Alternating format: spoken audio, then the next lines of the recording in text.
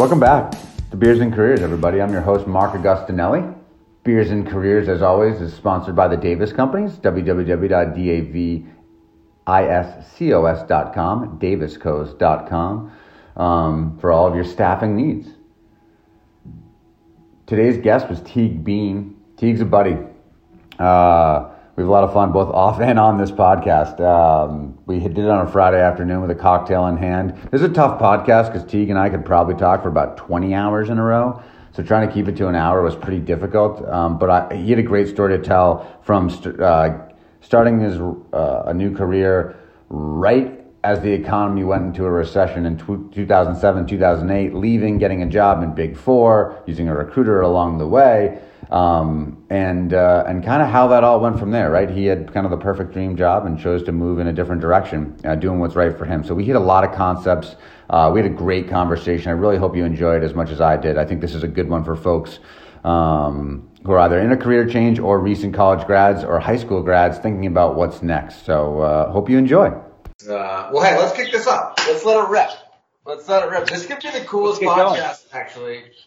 You've got the wonderful South Boston during a pandemic in the background, although we haven't used any of the video just yet for the podcast, but I think it's coming. And birds chirping.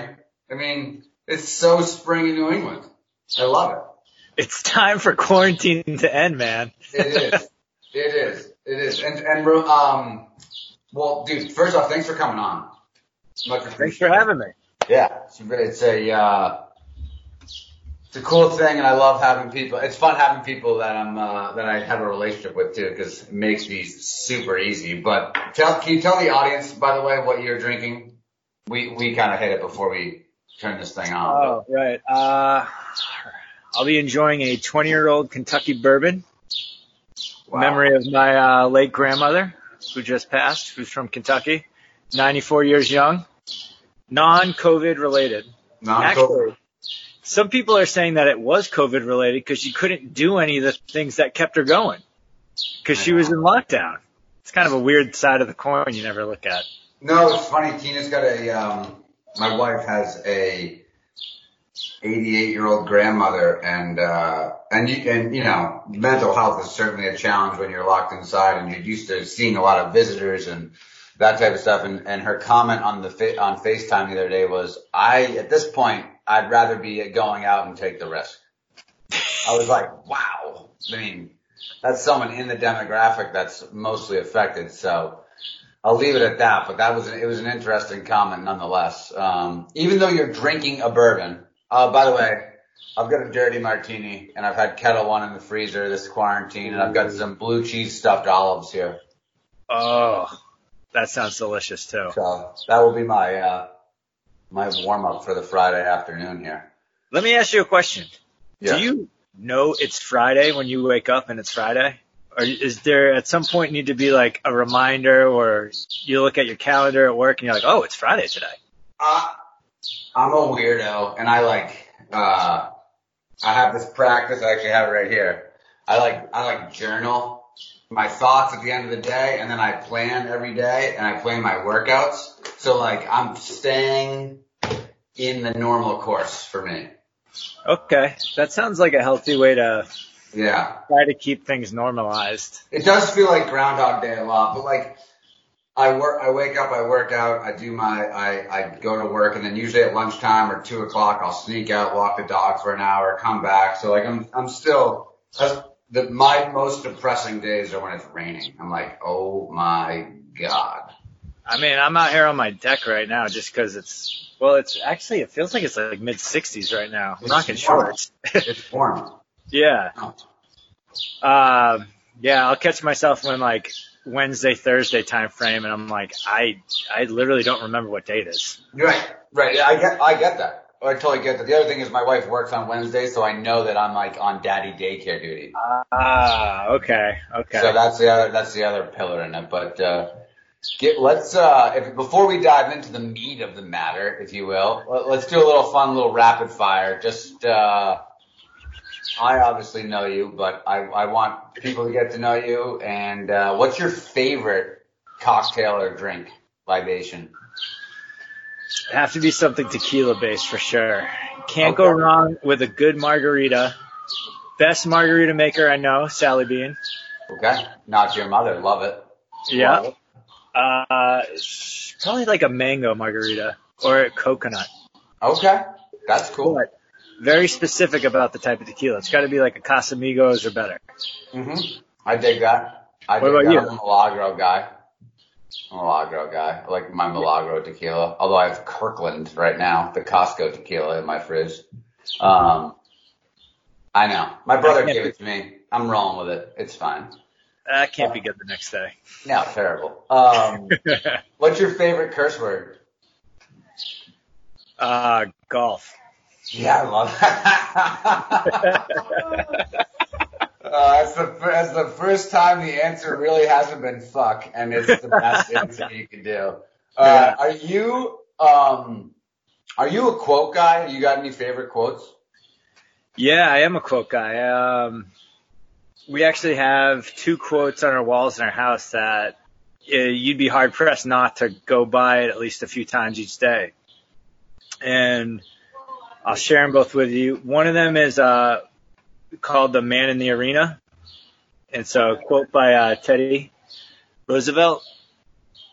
And the gist of it pretty much is it's very easy to Monday morning quarterback anyone.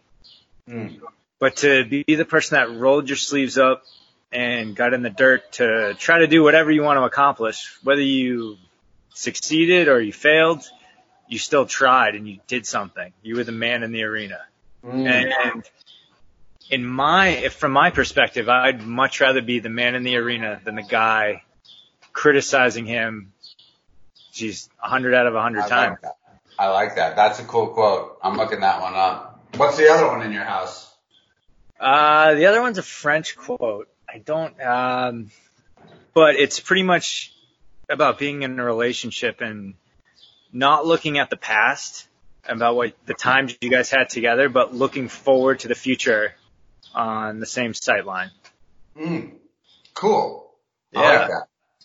And so the Teddy Roosevelt quote, "The man in the arena," I think is something that, and I'm sure we'll touch upon this, but throughout my career, that's something that, when you're faced with adversities or failures especially, I go back to that quote, and that definitely makes me feel better about any situation. I just pulled it up, and I don't know if I've got the wrong version or the long version, but it says, it is not the critic who counts, not the man who points out how the strong man stumbles or where the doer of deeds could have done them better. The credit belongs to the man who is actually in the arena, whose face is marred by dust and sweat and blood, who strives valiantly, who errs, who comes short again and again, because there is no effort without error and shortcoming. I love that.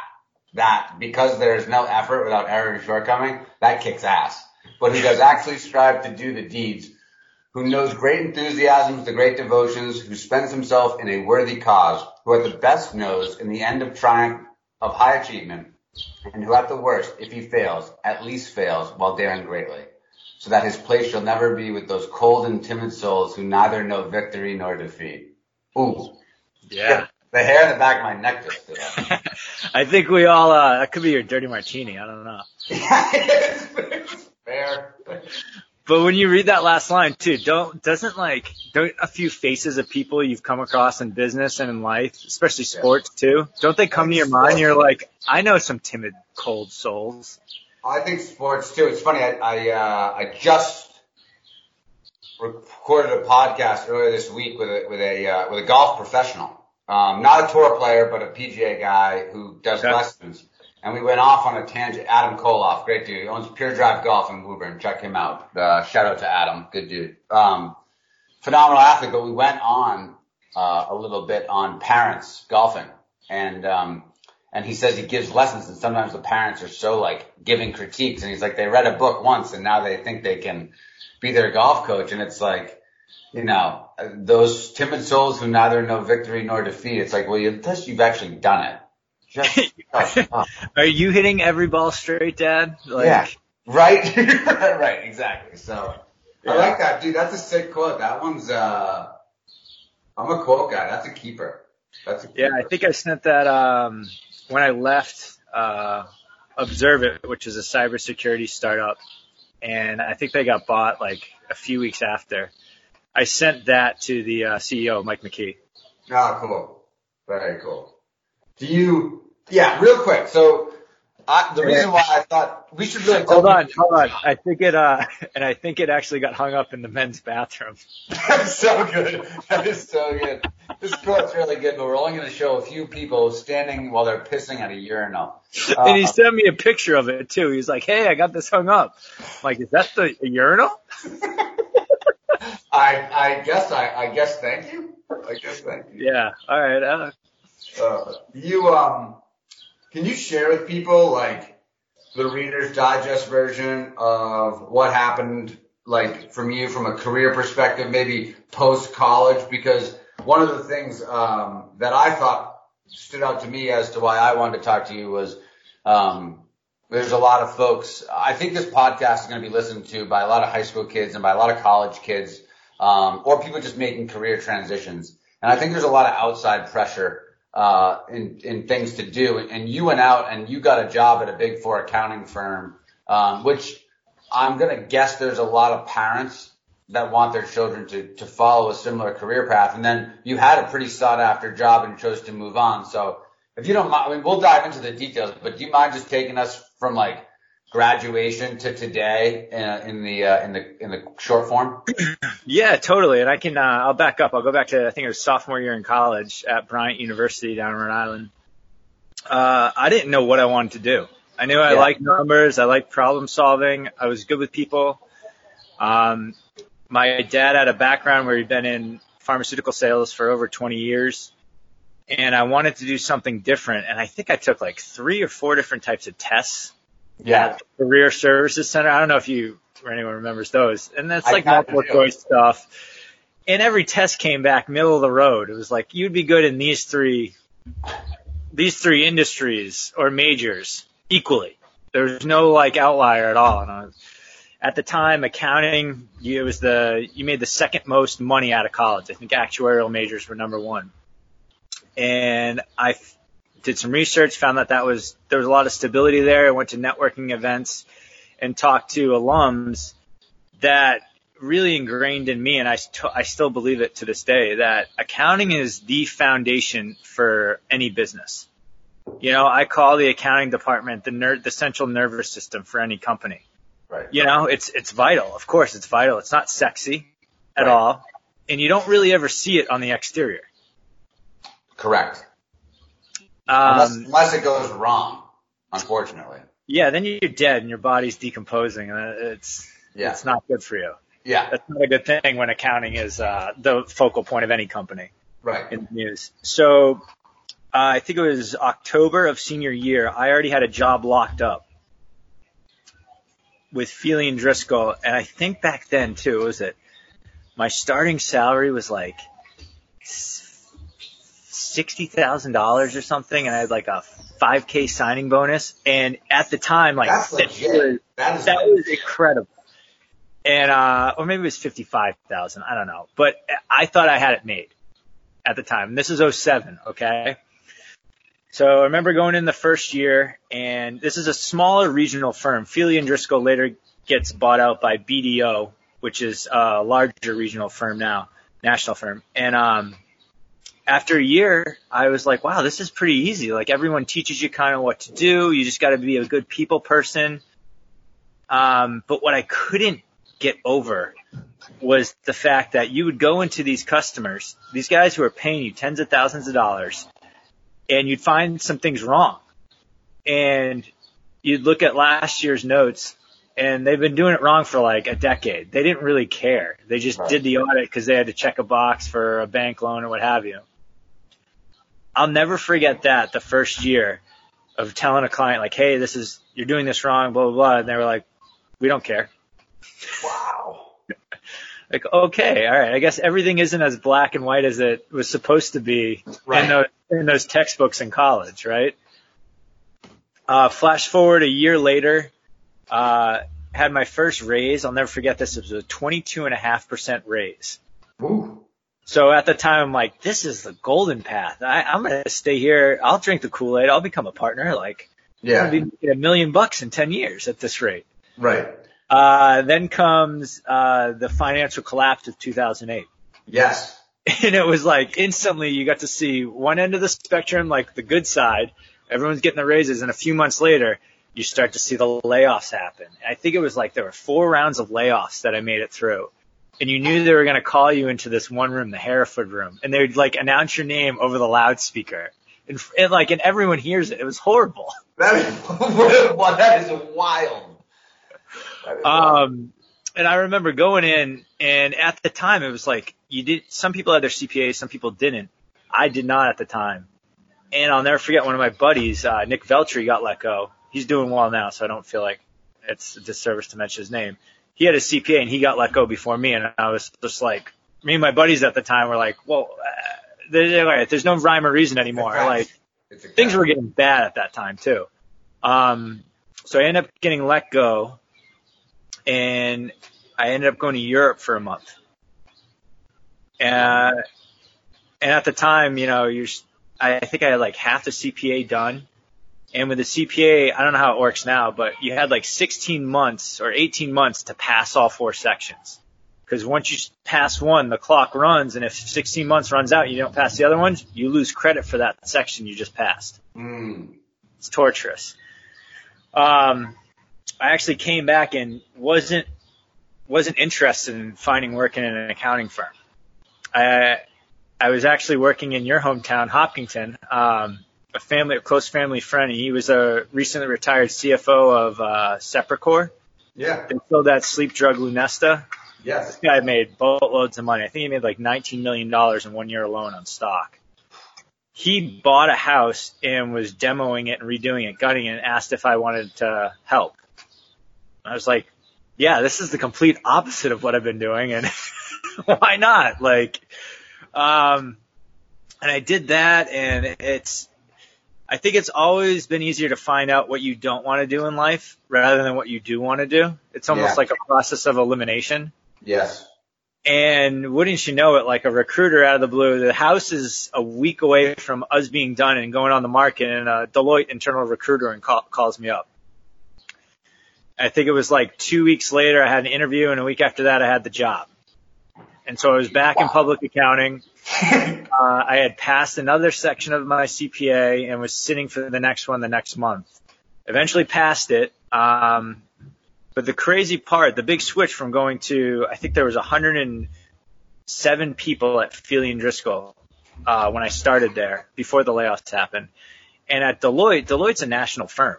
I mean, they have, they're international. They have offices in India that help you do your expense reports. Oh, when I was living in Australia, one of the people I met when I was doing odd jobs, like labor jobs, was like a VP at the local Deloitte office in Adelaide, Australia. And she's like, oh, if you want to get into public accounting to get back, I'll help you out. I was like, I'm laying pavers, lady. Yeah. I'll never forget this too. You may want to edit this out. That's fine. But we don't edit it. I remember. And so for Mass, if you want to get your CPA, and I still think it's this way, you got to have at least 150 credits. When you graduate college typically with 120. I think at Bryan I graduated with 125. And you have to take certain ethics classes and stuff. And most people just go get their MSA and pay Northeastern like 20, 30K for it. I opted to actually go to online school. And it was Keller Graduate School of Management. They owned the best This is where the story goes. I'll never forget being in front of the partner at Deloitte. It was the last interview. And he goes, well, I mean, you've been to Kellogg Business School. Like, what else do we have to talk about? And I'm looking at him and I'm like, so you're a partner and you're paid to for your attention to detail. And you've misread my resume so bad that you think I went to the Northwestern's business school. Yes, I just said that. Yeah. And I just sat there and I was like, master's, it was a really good decision. Didn't lie, just didn't correct him because I thought that would be inappropriate and probably stupid on my part. But rolled with it. That is awesome. I haven't told too many people that. That is a phenomenal story. So then you're at Deloitte, right? Which is a pretty sick company. Yeah, I mean, right off the bat, you noticed a different level of pedigree. Yeah. Not that Feely was bad at all. I wouldn't badmouth them. Like, it was a great foundation, but there were people from much larger schools. You and I come from smaller schools. We're used to the smaller environments like the Feely and Driscoll. When you went to a Deloitte in an office that had thousands of people in it, I think they had like 7 floors or something. Right. It was overwhelming because you would go into a job and you would have people under you that honestly had more training on the Deloitte way of doing things than I did because I had a crash course that lasted a week and a half at their office. You know what I mean? What was really apparent through the learning process at Deloitte, because I was just on startup clients at Deloitte and like hospitals and a few pensions or 401ks. It was, I did not like the Kool-Aid, the taste of the Kool-Aid there. It was, you had to buy in 110%, 12-hour days were a minimum, and you don't get paid for overtime, and you don't complain. No bitching and moaning if you want to be on the good clients and put on the good teams. If you complain or ask questions, you just get put on the shitty clients and the bad teams that no one wants to be of, and they churn you out. That's their whole business model. So those kids who are in college or high school and they want to go into public accounting, it is 100% a great decision to do that. There's no way I would be where I am now, which we'll get to later, I'm sure, without the experiences that I had in the past. Right. However, there is a lot of layers that aren't discussed by professors or the partners when they come and they tout the big names. Like PwC had their whole pipeline from Bryant. I think a lot of my classmates went there, and I believe only 2 of them are left out of like 30 something that went there. Right. Wow. So, yeah, I mean, it's just not for everyone, and a lot of it's luck of the draw too. Who your mentor is, do they really care about your well-being and stuff like that? And those big companies are, for the most part, playing the numbers game. It's they're expecting to hire 15 to 20 people and keep 2 or 3. They have the luxury to financially do that, whereas, Feely and Disco or even Davis, right, where I work, we invest. It's too big of an investment when we bring someone on to try to be okay or laissez-faire with them failing. Yeah, totally. I mean, like, I learned that I liked a smaller, more family-oriented environment, and it got to a point at Deloitte where we were going into our busy season, and busy season is typically from January to April, and it sucks. The worst. You don't, if you're,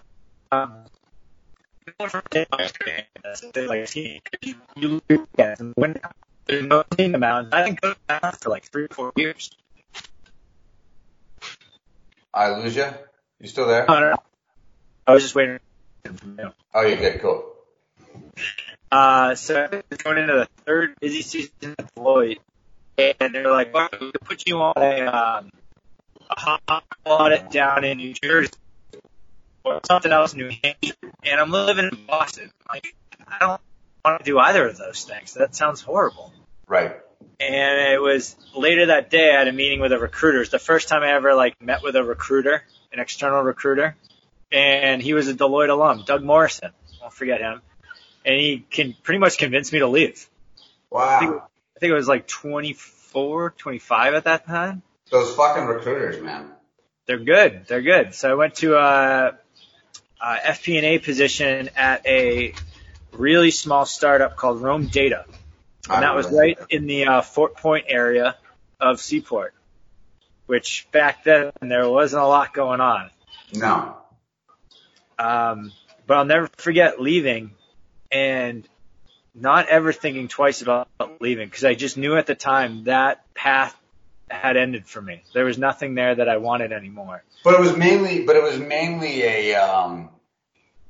it was kind of back to your point on the process of elimination. Like, Deloitte looked beautiful from the outside, and actually when you got in there was nothing inherently wrong with it. It was just the wrong cultural fit for you. You got in there and you were like, I shouldn't be doing this. Kind of like to your point, when you said the process of elimination thing, man, I've thought of something similar in my head so many times, but I've never quite verbalized it that way. It's like, you can't, because even the stuff that's really good about your job, like I know you're newish into your new career, but I've been at Davis for 10 years, and like there are days that are fucking terrible, right? And so it's not like when people are like, oh, you just gotta follow your passion. It's like, that is like not the best advice. Follow your passion is really tough. Cause I think when you're in your young 20s, like like in your early, how many met that have this laser-like focus on what they actually want to build a career on, and they're passionate about it when they're in their early 20s? Like, I don't know, I've met like 3. Right. And they all tend to have really, strong product development backgrounds. It's like the people that know they want to build something specific, you know? Yeah. They pretty much act like they're 30-year-olds. They're not. True. Yeah. But going back to Deloitte, like I'm not bad mouthing them at all. Like I got my CPA while I was there. They paid me a nice bonus. They paid me well. Great experience on my resume too. It's huge. Going back to those kids in college and high school, amazing resume builder. Just like having those 3 letters at the end of your name. No one may know what the hell that entails, but they see it and it garners respect, and you get to a different. It comes with it comes with a pedigree. Like when I'm looking to hire someone that's even going to be like a senior accountant, like they got to come from Big Four or something comparable, because I'm not interested in anyone otherwise, because I don't want to reteach you the way to do a reconciliation. It's I think in your world, that's one of the biggest things is it's almost like a professional sports league, and you're hiring a battle-tested minor leaguer who's proven it over time. You know, it's like you're not taking a chance on the high school grad who's not going to college and going right to the pros. Yeah, you know? Like what's the upside? Well, I mean, the upside's there, but the downside is just huge. There's so many things that can go wrong. So that makes sense. And I think that's interesting. Yeah, and I think accounting is one of those fields too, where there isn't a lot of like back and forth. Yeah, I think a lot of people who go down that route who are strictly accountants, they like to have blinders on. They like to just plow through work all day, you know? Right.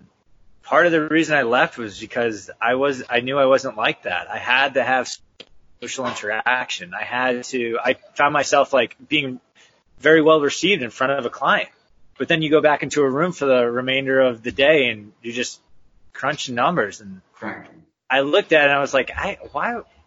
There's got to be something else I can do with my brain as far as numbers. And what sold me on going to Rome Data at the time was that you were then part of a company. You weren't a number. You're part of a company, and operationally speaking, you had a hand in that strategy. So for me, it was like, okay, well, now I'm on the other side of that table, where before, in my first year, I was advising the client, like, hey, this is how you want to do things. Now it's me. I'm there, and I'm telling people, this is how we're doing things. Right. You know, and this is why it's going to improve our company. And to facilitate those changes and then see what earns you. And most of the time, it's not a monetary return. A lot of the time, it just saves people time, which indirectly money. But there's a lot of rewarding things that come from that, because you are, in a way, teaching, coaching other people the right way to do things and why. And that continues to this day. And I'm still coached to this day on what the right way to do things are. Do you have your MBA? No. Do you have a master's degree? I didn't go to Kellogg. Right, I know. I didn't know if you ever went back. I think I have 170 something credits, because I started a double major, finance and accounting. But I think Deloitte had like $18,000 you could use, and I used all the money, and it ran out, and I was like, well, screw it. I got my CPA. Why do I need to keep doing this? Right. Yeah. It's a real challenge for me, because I would hate to advise. I mean, there's certain professions where I think getting your master's is important. Both of my parents have their masters, and I think for the Wow. longest time they were like, "When are you going to get your master's?" kind of thing. And I was like, "Oh," I kind of lied and was like, "I'll get it, I'll get it, I'll get it." And then I finally proved to them that like this thing wasn't going to affect my life dramatically. You know, at least in the field that I chose and what I was doing. I mean, it could help, it could, but I always felt like I couldn't learn things fast enough in college as I can reading books, talking to people, and I'm an experiential learner. So like doing it and being in part of a business, and very fortunate to have like the mentors that I have. I just feel like I'm sure I would learn stuff. I'm not taking that away. I just don't know if I would learn enough to spend that amount of money. Yeah, I agree with you 100%. My wife and I, Sam, she went to Bryan as well. And Right. I think we all graduated during a time where it was almost expected, like, hey, if you want to get to that next level, you need Right. a master's degree. Right. And I don't know if it was like 5 years ago or 3 years ago, there just has been like an exponential decline in master's attendance. Because Right. I think people started to realize, like, all right, where does the sweet spot on this ROI?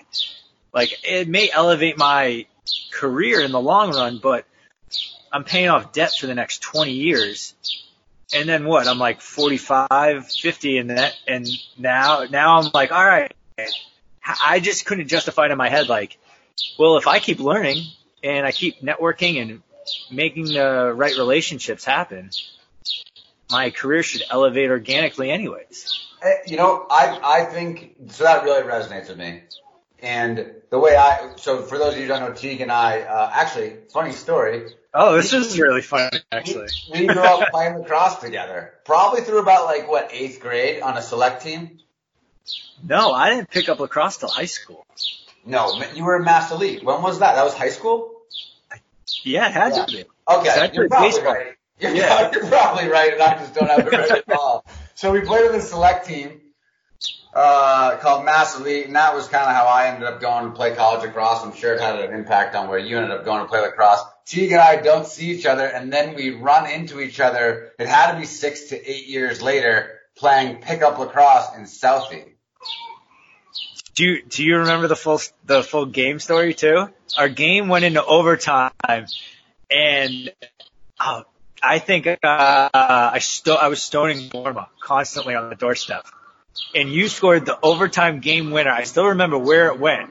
You split dodge, shot it with your right hand, bounced top corner off stick side high, and it just fell right down. And I was like, damn, that kid is good. You had a few going back and forth, and then we were shaking hands in lines. I was like, Tago? Yeah, that was so funny. It was like, oh my God, Teague, I haven't seen you in it felt like 10 years. It was probably 5, but. Yeah, so it was, funny. I think. So funny. Yeah. And then you invited me up for a lacrosse tournament that weekend, and I went. That's right. And then we've been hanging out ever since. It's, so the advice out of that is never stop networking. Never stop networking. But the reason I brought up the lacrosse thing was when I think about my MBA or when I think about going back for any kind of class now, because it sounds like I'm anti-education when I speak about the MBA, but I'm the first guy. I've gone to so many 3-day sales workshops, seminars. I've participated in roundtables that have been like 18 months to 36 months. So I'm all about continuous learning, but I feel like when I would go to the end, when I think about, a master's now, I think about it as like, look, I could watch a lot of lacrosse film and I could be taught a lot of lacrosse concepts, but for me, I only need that like 8 to 10% of the time. I need to spend the other 90% of the time experiencing it. Kind of back to your quote of like, well, I forget the exact part of the quote, but it was like, when there's effort, what was it? Because there's no effort without error or shortcoming. It's like, I need to fail to figure it out. So that was kind of the reason why, for me, I've stayed the path I've been on. It's funny you say that, Mark. If I had to give advice to my younger self, I would tell myself to fail and fail again. Keep failing. Just as long as you learn something from it, you really aren't failing. And I think there's such a huge stigma in society. It's like, if you fail, you're a failure. Yes. And that's not true. People fail all the time. Elon Musk fails all the time, you know, Right. and he look at him being revered in the media today. I've never failed. It is wild though. It is wild because it's really difficult. It's easier to say it when you've got a little bit of wind behind your sails, right? You're making some money. You're starting to give yourself a little space. It can also be harder, but when you're that 22-year-old, 23-year-old kid, and you got to get a job. You don't get it. No, so one thing that I do like about a company that I worked for, they were an Israeli-based company, and everyone in Israel, when you graduate your high school or the equivalent, you either go into the military or you go into a lot of people don't know there's an alternative option. You can go into like something that benefits the community. It's like a Peace Corps style program, right? Yeah, you could work in an orphanage. There's all sorts of stuff. But after that, then you're eligible to go to college. Oh. So you have all of this real world experience. Not real world experience, but I mean like some serious shit. Yeah. They're living over there. I mean, have you ever been over there? I've never been to Israel. All right, so imagine a bunch of Gale I Cadets. wish Andrea was on, because Andrea, the person who produces the podcast, has been many times. Oh, well, I mean, just imagine like drinking some beers at a bar and a bunch of Wonder Woman lookalikes sit down with M16 strapped to their shoulders. Right. Because they have to be ready to go at any sign. And I had a kind of a colleague who was like my equivalent over in Tel Aviv, and he was a few years older than me, but it seemed like they had those extra years to really mature before they had to make a decision on where they wanted to go with their career. And I think from a society, like, why are we forcing 18-year-olds to figure out what they want to do with the rest of their life? It seems really odd, doesn't it? Especially male 18-year-olds, right? We know we develop later as males, like, and we're pretty much idiots. Like, we could use the grace period of it. It's funny. I've heard about I've listened to other podcasts where they've floated out the year of military or community service. And also, not only does it do wonders for, people's, I don't want to say loyalty to the community, but passion and feeling of togetherness. Yeah. Feeling like we're all in it together. There's a unity there, but I never thought about it in terms of it also delays the need to make a decision and a commitment. Like, that's a huge point. That's a really good point, especially if you're trying to figure out what you're doing. Like, for me, that was Australia. I got 18 months, you know, like that, invaluable. And Greg was on the podcast recently too, Greg Lazarus, and we talked about, we got to do a podcast just talking about how Australia affected decision making, because it was crazy. Yeah, I think I didn't have that Australia experience. I can't say that going to Europe was really that experience for me. I think it really came about by being placed in different scenarios after the public accounting, where I talked about Rome Data. They were purchased by $1 billion point of sale company. Rome Data was the first company that created a mobile swiper, or a credit card swiper. I remember that. Pretty obsolete now. Not obsolete, but I mean, Square came along. Ingenico bought Rome Data. Ingenico is the worldwide leader in any credit card terminal system throughout the world. Ever since you worked there, I cannot go to a mobile without seeing an Ingenico card swiper. I'm like, geez, here again. Yeah, that's how it goes. And through that transition, it was literally like I was in a I mean, the people who hired me, they all got canned, and I had to take over some of their responsibilities. And throughout the year, it was really interesting because you did get a lot of control, a lot of exposure to different things, which I found really interesting, especially on the operational side of things. But eventually it became so corporate, and we're talking about a very different culture. French culture, not knocking it or anything, but it's not American culture. I love being American. And eventually I had to leave there because, once again, I found myself in a position that I didn't want to be. I knew I didn't want to do this anymore. So can you talk about, though, real quick? I thought you made a really interesting point that I think is interesting that I haven't really explored on this before, and is when people got let go and you had to absorb some of their job function and it was an opportunity for you to gain more. Yep. Right?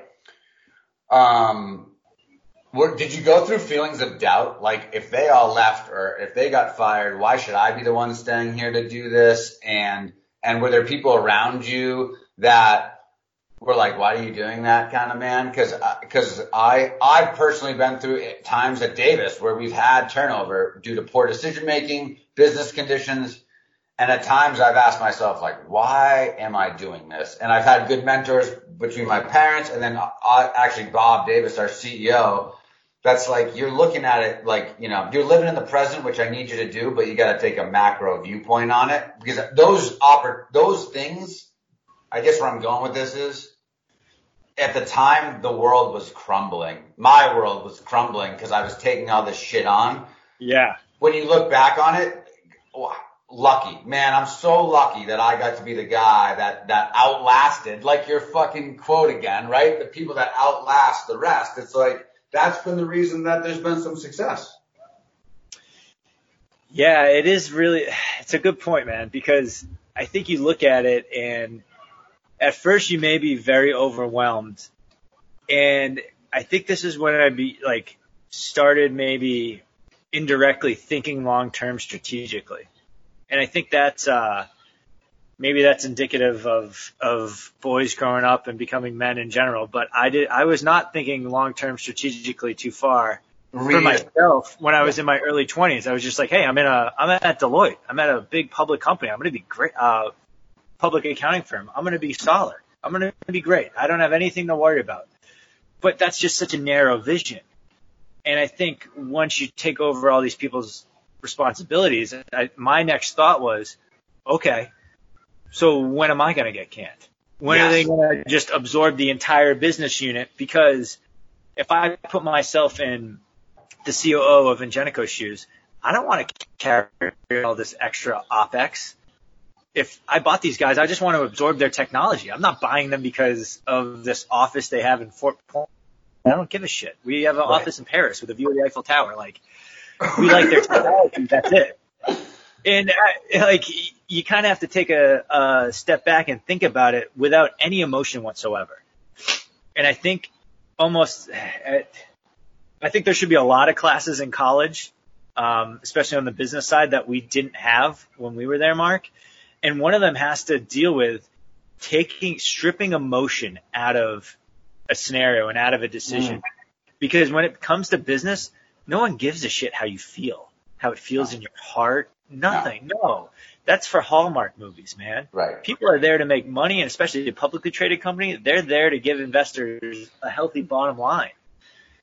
And it's sad to say, but in a lot of those situations in those bigger companies, everyone's just a cog.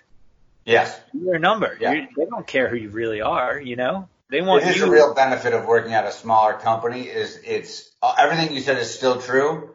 But on the spectrum, people tend to give you a little bit more. People do care a little bit more in terms of the holistic thing because I don't know if it's less mouths to feed or the fact that it's not publicly traded. But do you think that's why you've gravitated to smaller companies?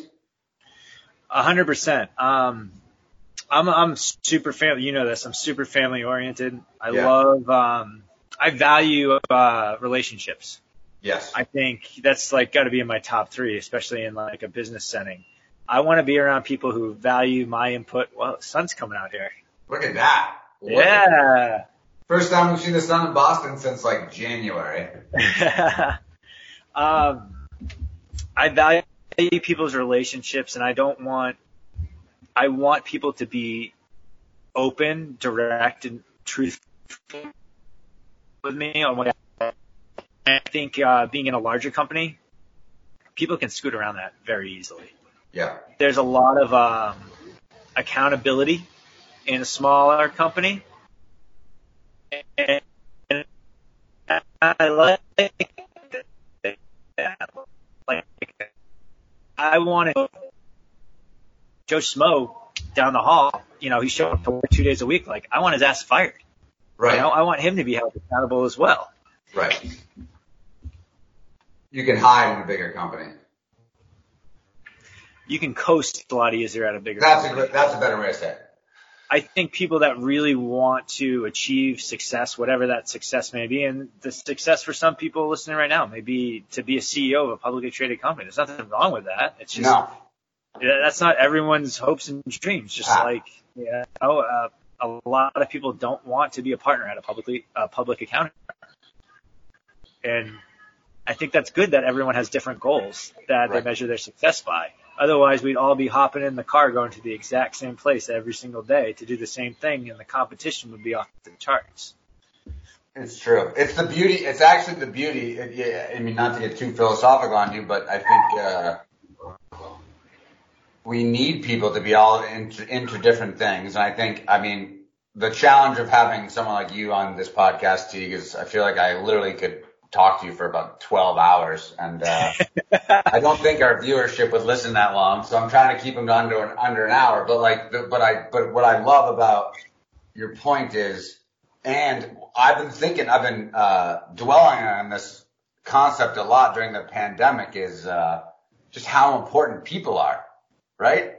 Like, I think at times we put these devices and all the technology, sometimes we make it paramount, but it's funny how none of it works and none of it's fun without people. And I think, like, I kind of hope this is a silver lining that comes out of this thing, is that we kind of remember how important from the people that deliver our Amazon packages to the CEOs running the companies that get us the stuff we need. We all serve a purpose. So that's the kind of, I love your point that way.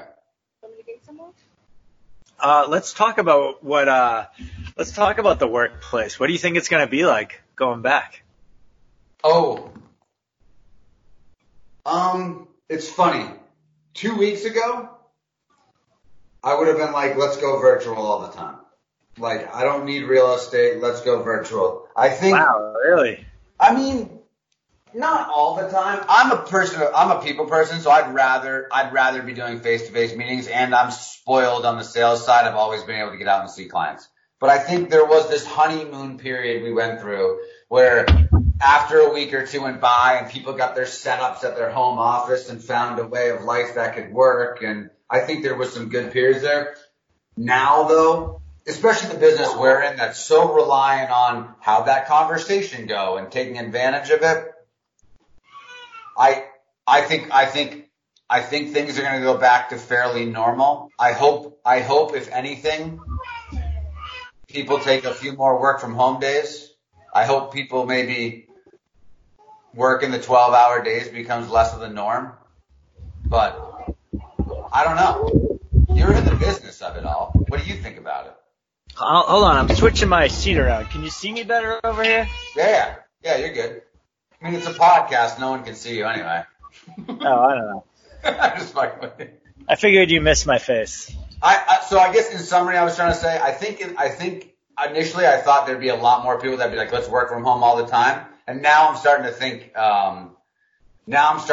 that, we'll go back to life as normal. Although I know personally myself, I'm going to try to work a day a week from home just because I'm enjoying breakfast, lunch, and dinner with my children, avoiding the commuting time and, being more a part of the day-to-day life with them. Yeah, I think you're right. There did seem to be like a sort of honeymoon period where we're like, oh, this isn't that bad. This is kind of fun. We're home. We have to be home. Everyone else is home, so we're not feeling guilty that we're working from home and you got colleagues in the office. I'll tell you what, man, this week I hit a wall mentally where I was just like, I need social interaction, whether it's a Zoom call like this. I mean, I love my wife. We just had a brand new baby on 3/18, but congratulations. There's silver linings there where I'm able to help out a ton. Didn't have any paternity leave at my job, so that's huge. Yeah. But I think we all inherently we want to be around other people, not just our friends, but really like when you're in a business setting and you appreciate what other people have to say and their viewpoints on things. the easiest way to convey those is not through email or a text message or even a phone call. It's really to see the reactions on people's face, their body language, all of that. And I think a lot of business gets done, a lot of major business gets done face to face. It's not over the phone or via email. I don't know anyone that's signed a 7-figure or even a 6-figure deal without meeting someone who they're going to be buying it from. You know what I mean? Never mind that. What about the people that are trying to cut their teeth, right? And we talked about learning and mentorship and tutelage. That doesn't happen if you're it does happen, but it happens much slower when you're working by yourself at your home or you're working in an office with a door shut. Like we have at our office, we have 6-packs of probably 6 foot by 6 foot cubes. They're not huge, but they're not small. And there's like medium style, like if you're sitting, you can't see over it, but if you just quickly peek your head up, you can see over it. So it's perfect for collaboration. I mean, it's the perfect place to learn a business because you can get into your concentration mode. But if you have a quick question, it's right there. And it's like, I can't see us leaving, something like that for the foreseeable future. Look, if you're up and running, this is not the conversation for a 40-year-old veteran. A 40-year-old vet of an industry. They can do their job in their home office all day long. But it's like the people that are still growing in their careers, you need other people or you're going to be stagnant.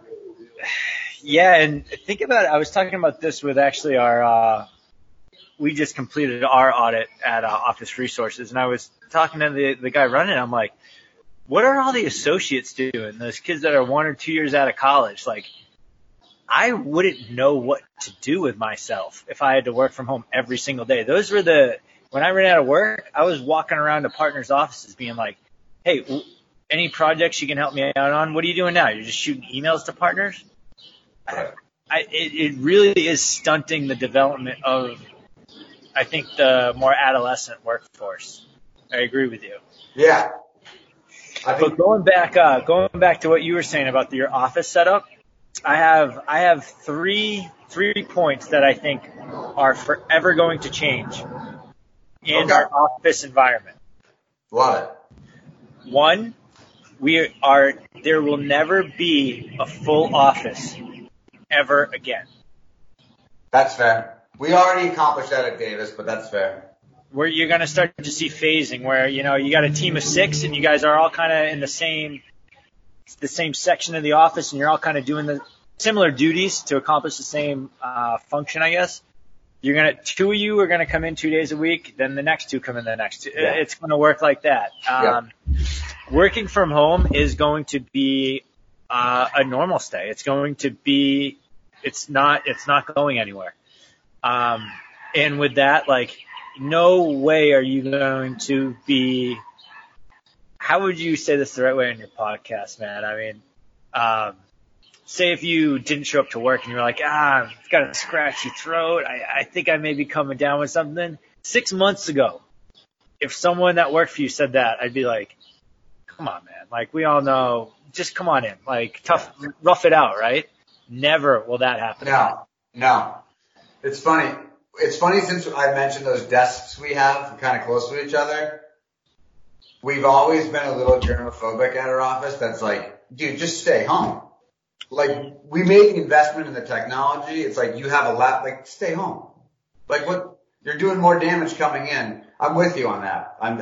Those are 3. No, I only gave you 2. The third point is going back to your office furniture. Wait, you gave me 3. I thought you said we're going to phase our workforce. Yeah.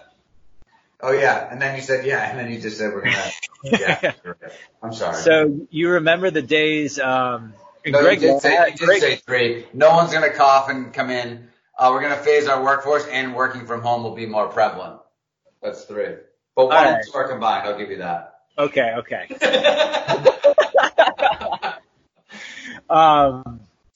Speaking of Greg Glass said this, I don't know, way long ago when he was like the pioneer of the startup, all the startup shit, right? And he was like, don't ever work at a company that has cubicles because that means they're not forward thinking. That means you're just going to be a cog, and it's not a cool company to work for, right? Yeah. Cubicles may be coming back, man.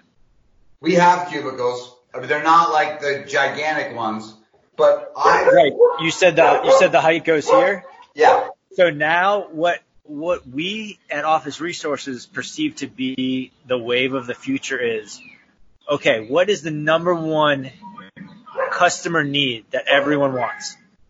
Glass in between their office. No, it's to make their employees feel safe so that they'll actually come into the office, right? Right. And through all the data, all the surveys we've done with, the plethora of our customers, that is overwhelmingly the number one thing that people want now. Okay? Makes sense.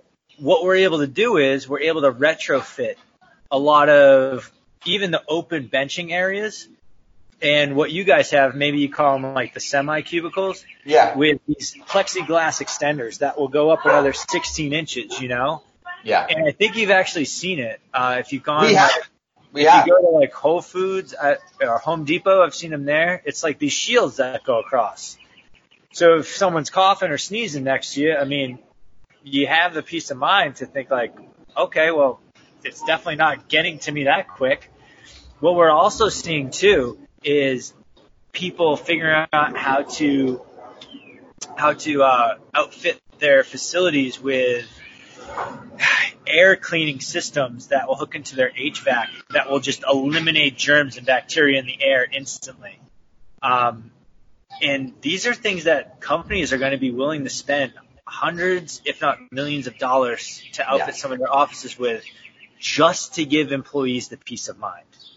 Do you think it's a phase though? Do you think, if I had to guess, 3 years goes by without another pandemic and we're right back to normal? Because the only thing I would say to that is, aren't our immune systems strengthened by the fact that my children, right, are crawling on the ground getting licked by a dog in the face who, was just outside eating, whatever.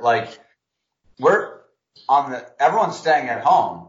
It's just weakening people's immune systems. It's a really good, and I think what the best example really is that we have a newborn and we have a dog in the house too. I don't know if you saw him on the podcast. Yeah. I don't know his tail, but it's a fact that newborns and infants that have dogs around them have a much healthier immune system.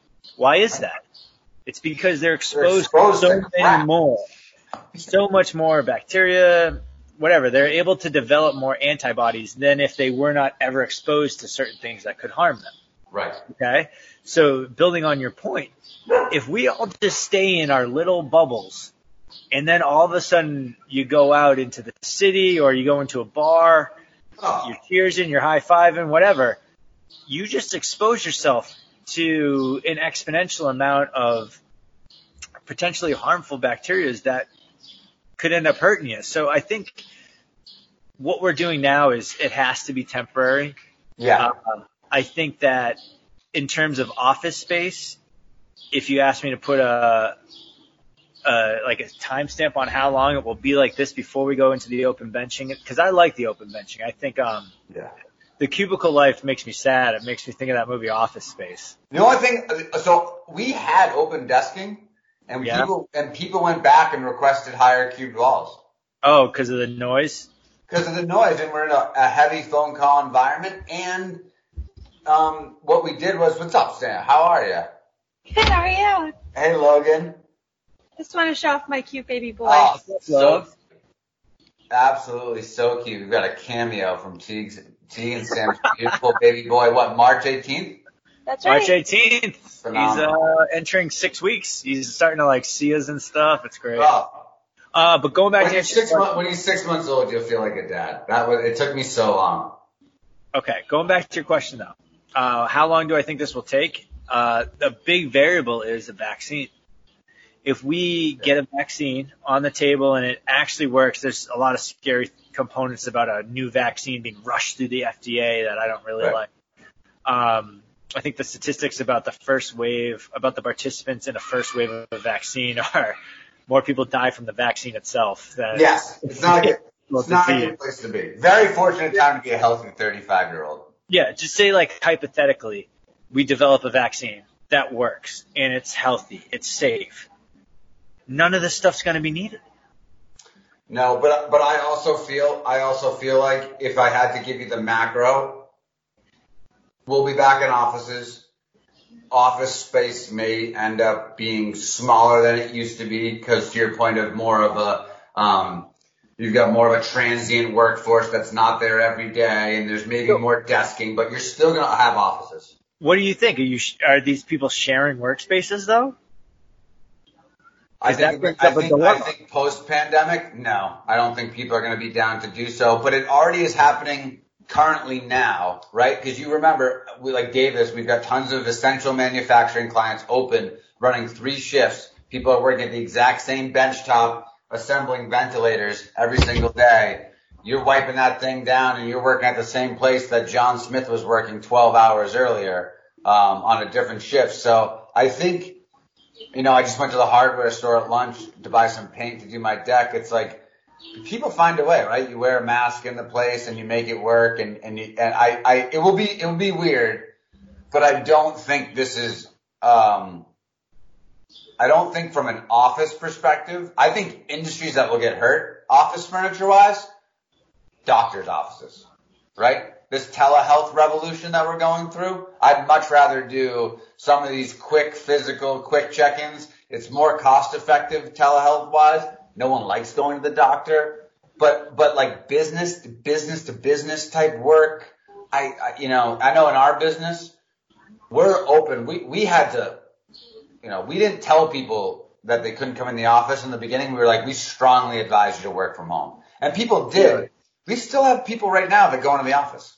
Yeah, we got a few. I call them old schoolers. Mavericks, right? Like Mavericks.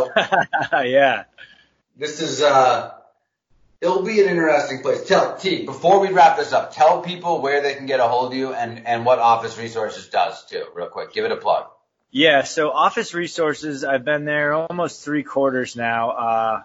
Amazing company. Love being there. Great people. What we can do is, and I've been on the other side of this before too, when our lease is up, we need to find new office space. This is kind of outside of my normal designation of my duties, right? Yeah. Whether you're in finance, whether you're in HR or operations, this isn't a normal thing you do. At Office Resources, we're the company that's going to hold your hand, and we're going to help you find your space. We're going to help design your space. We're going to help outfit the space. So literally carte blanche, anything you need, we're there for. All we're going to charge you for is the furniture. Okay, cool. And I think a lot of people are going to come out of, or right now especially, need to reach out to outfit their offices with those retrofitting. Yeah. You can call them placeholders if you want, but no matter what, like you said earlier, labor, your workforce, that's the number one best resource that the company has. So if people aren't going back to work, you are not making money. So it is 100% a value investment, CapEx side, to spend some money to make your office safer for your employees. ORI.com. Cool. You can find me on LinkedIn. We have offices in New York, Boston, New Hampshire, and Maine, and we do work across the country and internationally. Fair enough. Tieg Bean, it's been a pleasure. We're done? I could do this forever, but the people in marketing tell me no one listens after an hour, so.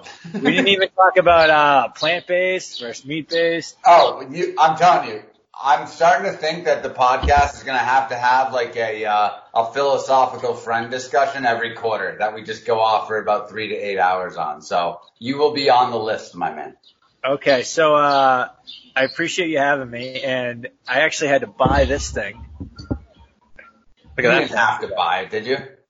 Well, I bought it because I'm starting a podcast with another buddy. Oh, I like it. Let me know if you need any guests. Hey, I'm asking you right now. Do you want to be a guest Let me know when. On the Enhanced podcast? I love it. Sign me up. What's your podcast about? It's all about how to enhance your life. Ah, awesome. That's as you know, that's an area of my life that's near and dear to my heart. So I'm all in. I'm all in on that one. Awesome, man. It was great speaking with you. Tell the fam I said hello. Happy Friday, man. Enjoy the first nice day of spring and what it feels like. And best of luck with the newborn. And can't wait to give you a hug when this is over.